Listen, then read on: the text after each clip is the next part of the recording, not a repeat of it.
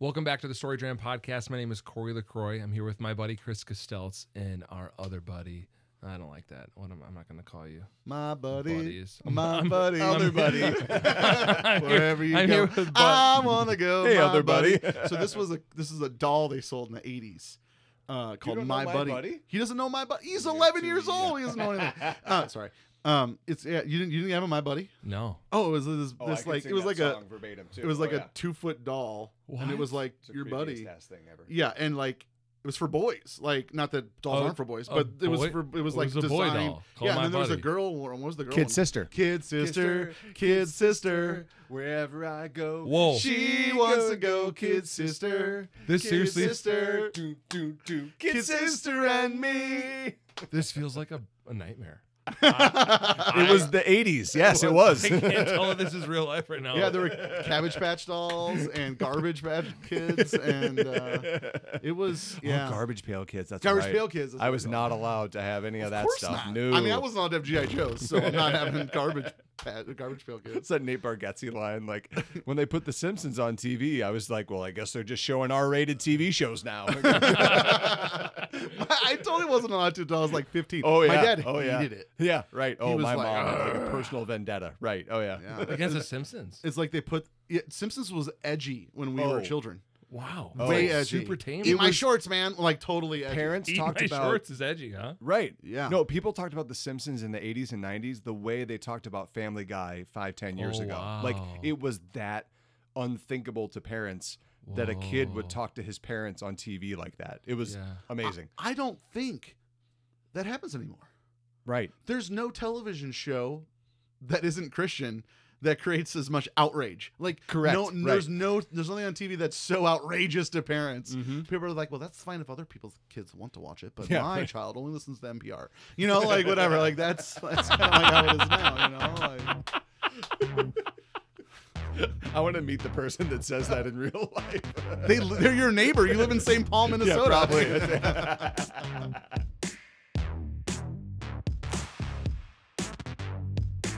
Welcome to Story Jam, a podcast where we share stories to help share the story. Have you ever felt paralyzed when someone asks you a question? When someone asks us a question, it's often better to answer with a story than a soundbite. I'm Corey LaCroix, and I'm here with Chris Costeltz. Let's tell some stories. I got caffeine running through my body. I promise another time. I'll show you the episode. Ready? Yeah. Welcome back to the Story Jam podcast. My name is Corey LaCroix, and I'm here with Chris Costeltz and Pat Millea. Pat, it's awesome to have you on the podcast. How Hey, you man. doing? Oh, great. Glad to be back. Thanks, man. Yeah. Word on the street is that you recently went to the Minnesota State Fair. I did not. No. No, that wasn't That was you. just him. I wish. That is false. Yeah. Lies on lies.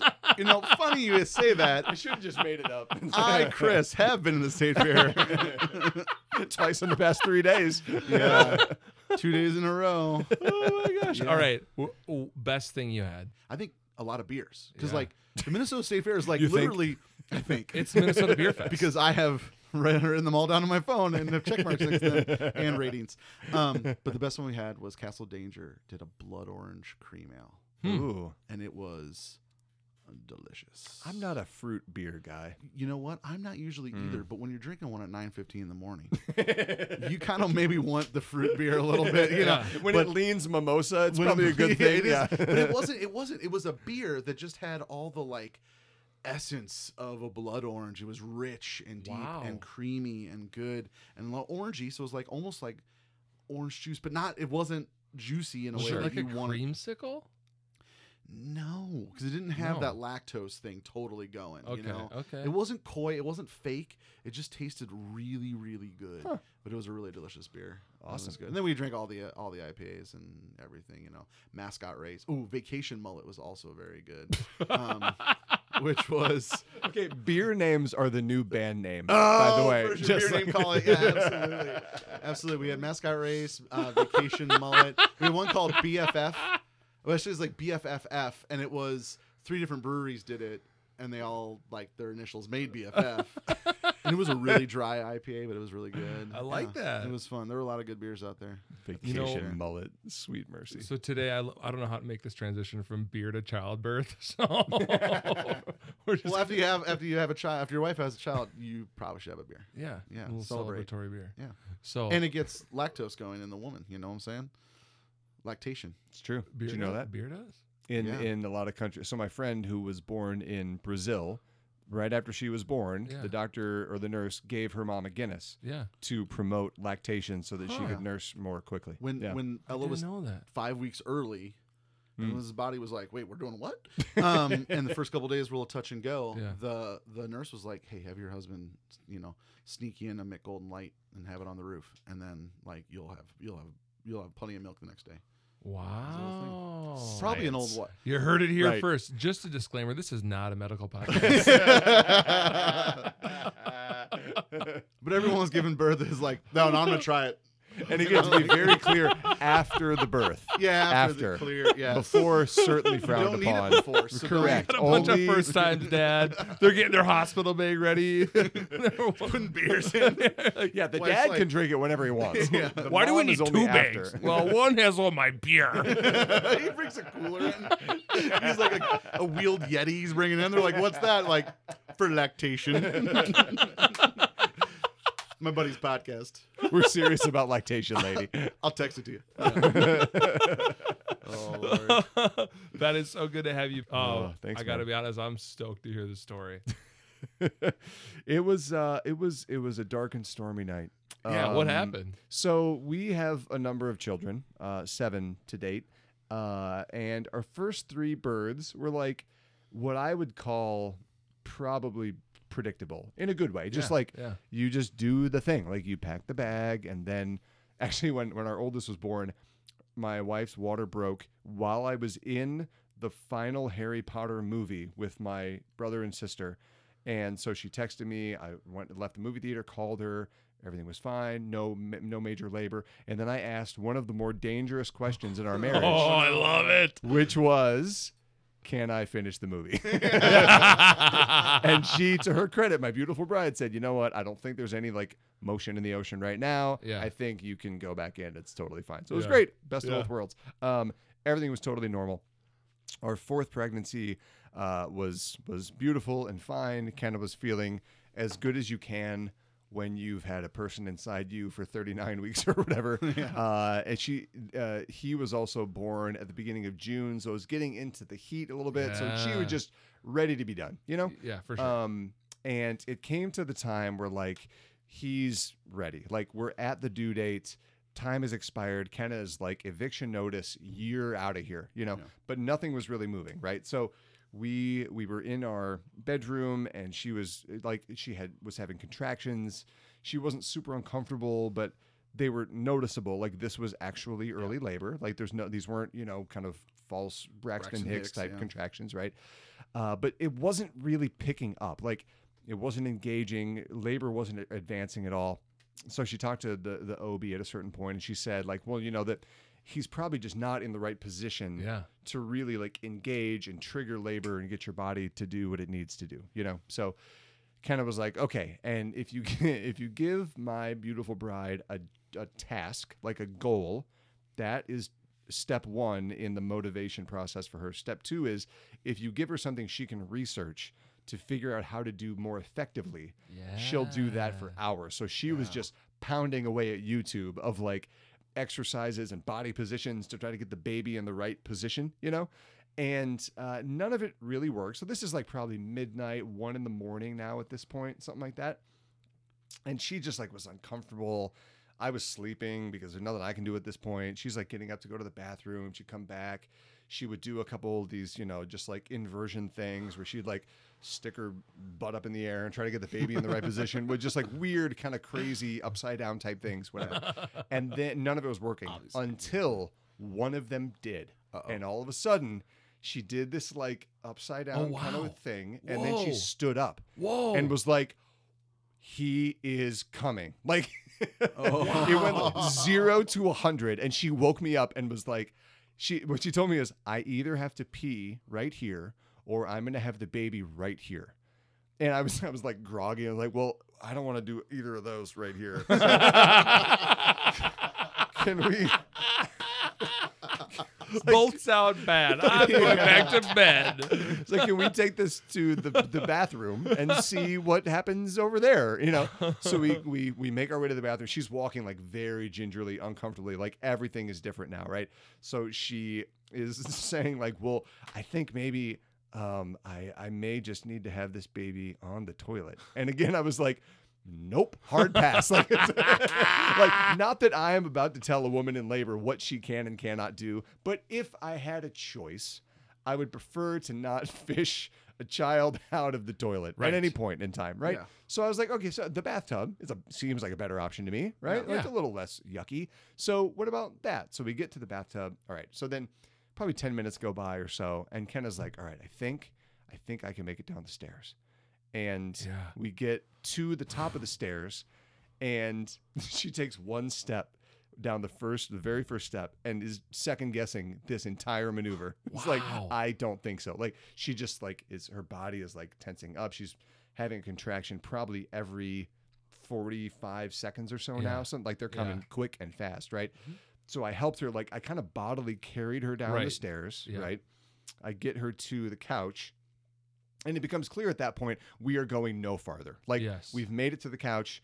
That's a great amount of progress. Huge upgrade from the toilet. I can't tell you how happy I can't tell you how happy I am that we're on the couch and not on the toilet anymore, right? So in my mind, I'm thinking to myself, okay, this is great. And then my next thought is, this is about where my expertise expires. I think I've done everything I can do. So to really, this your point. job is to get her someplace. Correct. And you've done it. I didn't get her all the way there, but we didn't have the opportunity. So I called 911. The gal was very helpful. It's clear to me in the first 10 seconds of the 911 operator knowing that there is a baby coming, that the calls about a baby being born are usually a little bit different than this one, because she's giving me really hilarious advice, right? She's telling me like, okay, do you see the baby? And I'm like, so I check. I'm like, no, I don't see the baby. She goes, okay, that's good. If the baby begins to come out, don't hold the baby in. I was like, no, but you know what? They gotta say it because somebody did it. It's the instruction manual issue, right? Yeah. In my mind, I'm picturing some jabroni who was like, wait, hold on. Stop. Babe, you got it. We're not there yet. Stop. We're going to lose the bet. Oh my gosh. So I'm trying to be patient with this gal on the phone. And I'm like, yes, I got it. Don't hold the baby in. Okay, sounds good. She's like, if the baby's coming, just, like, be ready to receive the baby, play catch. I'm like, that's great. I'd rather not do that, but that's fine. Okay, so she's like, I'm going to stay on the line with you. First people that get to the house are two police officers first. They were the first ones on the scene. They come in, it's 3 a.m, and they come in, flashlights blaring into the dark house, right in the eyes of my delivering bride, right? And she is just like, like on the couch, like, get away from me. And these very... Do you have the lights on the house? What's that? Do you have the lights on in the house? No, it was not pitch black, but it was dark for her comfort, right? Yeah, just to have a peaceful environment. Got it, and then here comes like from the TV show Cops, like bad boys coming in here, What's right? she gonna do? And it was clear that what they were going to do was absolutely nothing, because I'm sure they're very capable. It, Pat. Good. We'll be outside. Literally very capable, very helpful. But they did a quick scan of the situation, and they literally said out loud, I mean, Health East will be here in a minute. We'll just let them handle it. Yeah. We're going to direct some traffic. Correct. Right? Which to their credit, like, cones. Second unit on the scene, firefighters, only nominally more interested in delivering a baby than the police officers were. So they come in, they check the medical scenario and the situation. They realize that mom's vitals are good. We're just going to wait for the EMTs at this point, right? So the ambulance finally gets there, like, whatever, a minute later. They come in, and now there are 6 emergency responders in our living room. One of them is a female, one of the EMTs in the ambulance. I'm sorry, there were 3 in the ambulance, so there were 7 folks total. And the female, of course, is the one that's like, let's go. We're having a baby tonight. Woo! She was like, take charge, get in there. She was awesome. She was fantastic. Yeah. One of the dear sweet gentlemen who is on the ambulance squad suggested that we put Kenna in the stair chair to get her down the about maybe 15 steps from the street level up to our home, which is kind of higher up. I thought he said scare chair, SCARE at first.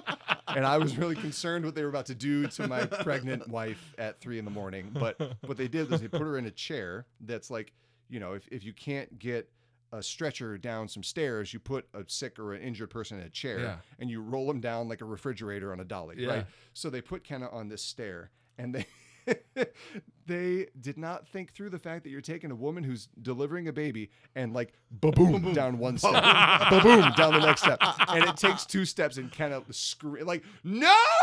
Like screams out like, we're not doing this. So then they finally did the right thing is they just picked up the whole chair and carried her down without hitting the steps, right? Yeah.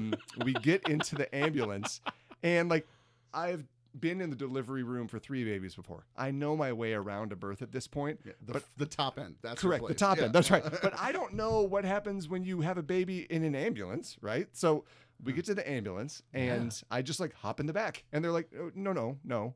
This is not your seat. You're going to drive in your car. And I had to like very nicely tell them that that's not the way it's going to work. Like, no, I'm not going in a separate vehicle in case this baby is born right here. So they were like, okay, fine. So you can sit up in the front of the ambulance. Yeah. So again, part of me is like, I don't want to miss a moment of my son's birth. And part of me is like, it's pretty sweet actually to sit up in the front of an ambulance. It's like a 9-year-old boy's dream come true. You know? Did they let you drive? Like, can I honk the horn? You gotta do the sirens? I will not take my own car, but the fire truck, I will happily ride in that. Yeah. So we get into the back of the ambulance. I'm in the front and they check in with Kenna. They're like, how you doing? Kenna's like, I think I'm okay. I'm okay. All right. Okay. We're going to go to the hospital. And the driver puts the ambulance in drive and lets off the brake. And so we go about 2 feet and Kenna goes, I have to push. So he slams on the brake, throws it in park. I run around to the back of the ambulance again. And our little beautiful son was born at 4:20 in the morning, and I got to watch him in the back of an ambulance, and it was totally beautiful and great. Our good friend Jenny, who came to watch our kids while we went to the hospital, she had gotten there maybe at 3:30 or so, about an hour before, and she was watching from the front window of our house. All she saw was me run around the ambulance and get in the back, and then she thought she saw them put a baby up on Kenna's chest through the window of the ambulance. So Jenny's like weeping tears of joy from inside the house. That's awesome. We have to finish the ride to the hospital, and we get there, and the doctors are like, "Well, you did all the stuff. Like, we can run a couple tests now, but like we don't know what to do in this situation." Yeah. And it was beautiful in a lot of ways because the EMTs especially, they get apparently a little pin of a stork whenever they deliver a baby in the field. Wow. And it's like they told us it's like a really cool thing that is pretty rare actually for an EMT. So all 3 of them got this little stork pin that they could wear. It was blue for a boy. And they also said like it was like this really beautiful moment for them to see the baby like from the house and then delivered in the ambulance and then in the hospital. Because all they said was like, when we get birth calls in the field, they usually don't end this well. That there's like tragic situations out there when they get called to a birth scene, right? You know, so they were just like over the moon, super excited. We got in contact with Health East, the medical company. 2 of the 3 EMTs came to our son's first birthday with an ambulance a year later. Whoa. So that all of his friends and our family could go and like check out the ambulance and do the fun kids thing and all that. And they took pictures with him and all. It was the best. Super sweet. Amazing. Yeah. That is awesome. Oh my goodness. I love that. Yeah. Wow. Pat, thanks for sharing your story with us today. My pleasure. Honestly, God bless it was so great. God bless her indeed. Oh my gosh. Yeah. She's amazing for many reasons, but giving birth to a lot of beautiful children is one of them. Yeah. Mm-hmm. I think, so my wife's given birth to 3 children. I think it's one of those moments where you feel like so much care for her, for your wife, like we feel this need to love, and you want to help them to not be in pain. Like you want to do all these things for them, and you're in no way in charge of anything. Like it's really not your jam. So what was that like to feel that when you weren't where you quote unquote were kind of planned to be? You know, we had planned to have this birth in the hospital. We had planned to I'm like, I will be tell you what, I'll drive. You know, like you know, you get all these things that you're gonna do. You didn't even get to go get ice chips. Right. I mean, all this stuff. What was that like for you? It was really fascinating in retrospect because, you know, I had heard all of these kind of claims about what it means to be a good husband and a good father before we got married, and as we were having kids, about what it means for me to provide and to protect and to be there for Kenna in every situation. And I love that. There's a lot of truth in that, but frankly, part of me looked at those types of words and was like, that feels a little bit kind of like a harsh distinction, or it feels like a little bit too much. Because to be honest, Kenna is a very capable woman, and so there's not a lot like day to day that she needs from me in like a material sense, right? Like she works hard and she has her own career. She does a great job as a parent. She's very capable just in like kind of worldly, normal day to day things. So it could be easy for me to imagine that she will be fine no matter what I do, right? Yeah. But in that situation, it was really obvious to me, similar to the ways that our other children had been born, but obviously, like you pointed out, Chris, like there were some ways that this was totally outside of our plan, you know, like all of us, both of us had to pivot and be flexible and figure out what the next best step was, because this was not in the script, you know, and that was a really crucial moment for me to be able to provide and to protect in a really tangible way. And to be the person who could kind of like take in all the variables and try to make the right decision to protect my bride from any problems that might come up from childbirth. You know, she was in no position to make a decision, right? She's just doing exactly what she's supposed to do, which is to bring a healthy baby into the world. But she's not in the position to say like, well, is it too early to call 911? I think the stair chair is a bad idea. Like she was not mentally engaging with her surroundings. So I had the great privilege of being kind of the buffer between her and the outside world, of making decisions that were good for her and for our son, of communicating her needs and helping to kind of anticipate her needs and hopefully see things before she even knew what they were. It was a cool opportunity to be flexible and to provide in ways that her need wasn't a sign of weakness in her. Like she was being incredibly strong in that moment, but she still had needs even in her strength. That it was a real blessing to be able to meet. Yeah. I think that moment in the story where like you get her downstairs and you're like, okay, I think it's time to call 911. Yeah, like I have reached the end of my expertise. I think it's such a good witness to me, and I think to men, to know that it is good to pick up a phone and call sometimes. Yeah. Like I don't really know how to handle the situation. I don't really know what to do here. Yeah. There are points when I am at the end of my resources, you know, and it doesn't mean that I have done a bad job or that I am a failure or anything. What it means is that I've done everything I can. I'm going to continue doing everything I can. And the thing that I can do next is call somebody who can help even more than I can, you know, like Totally. I could have, in some of my more prideful moments, I could have tried to just carry her to the car and drive her to the hospital, you know, and that would have been a really dangerous, bad choice. But it did take an ounce of humility to be like, all right, I've done what I can. I'm done. I got to get somebody else involved.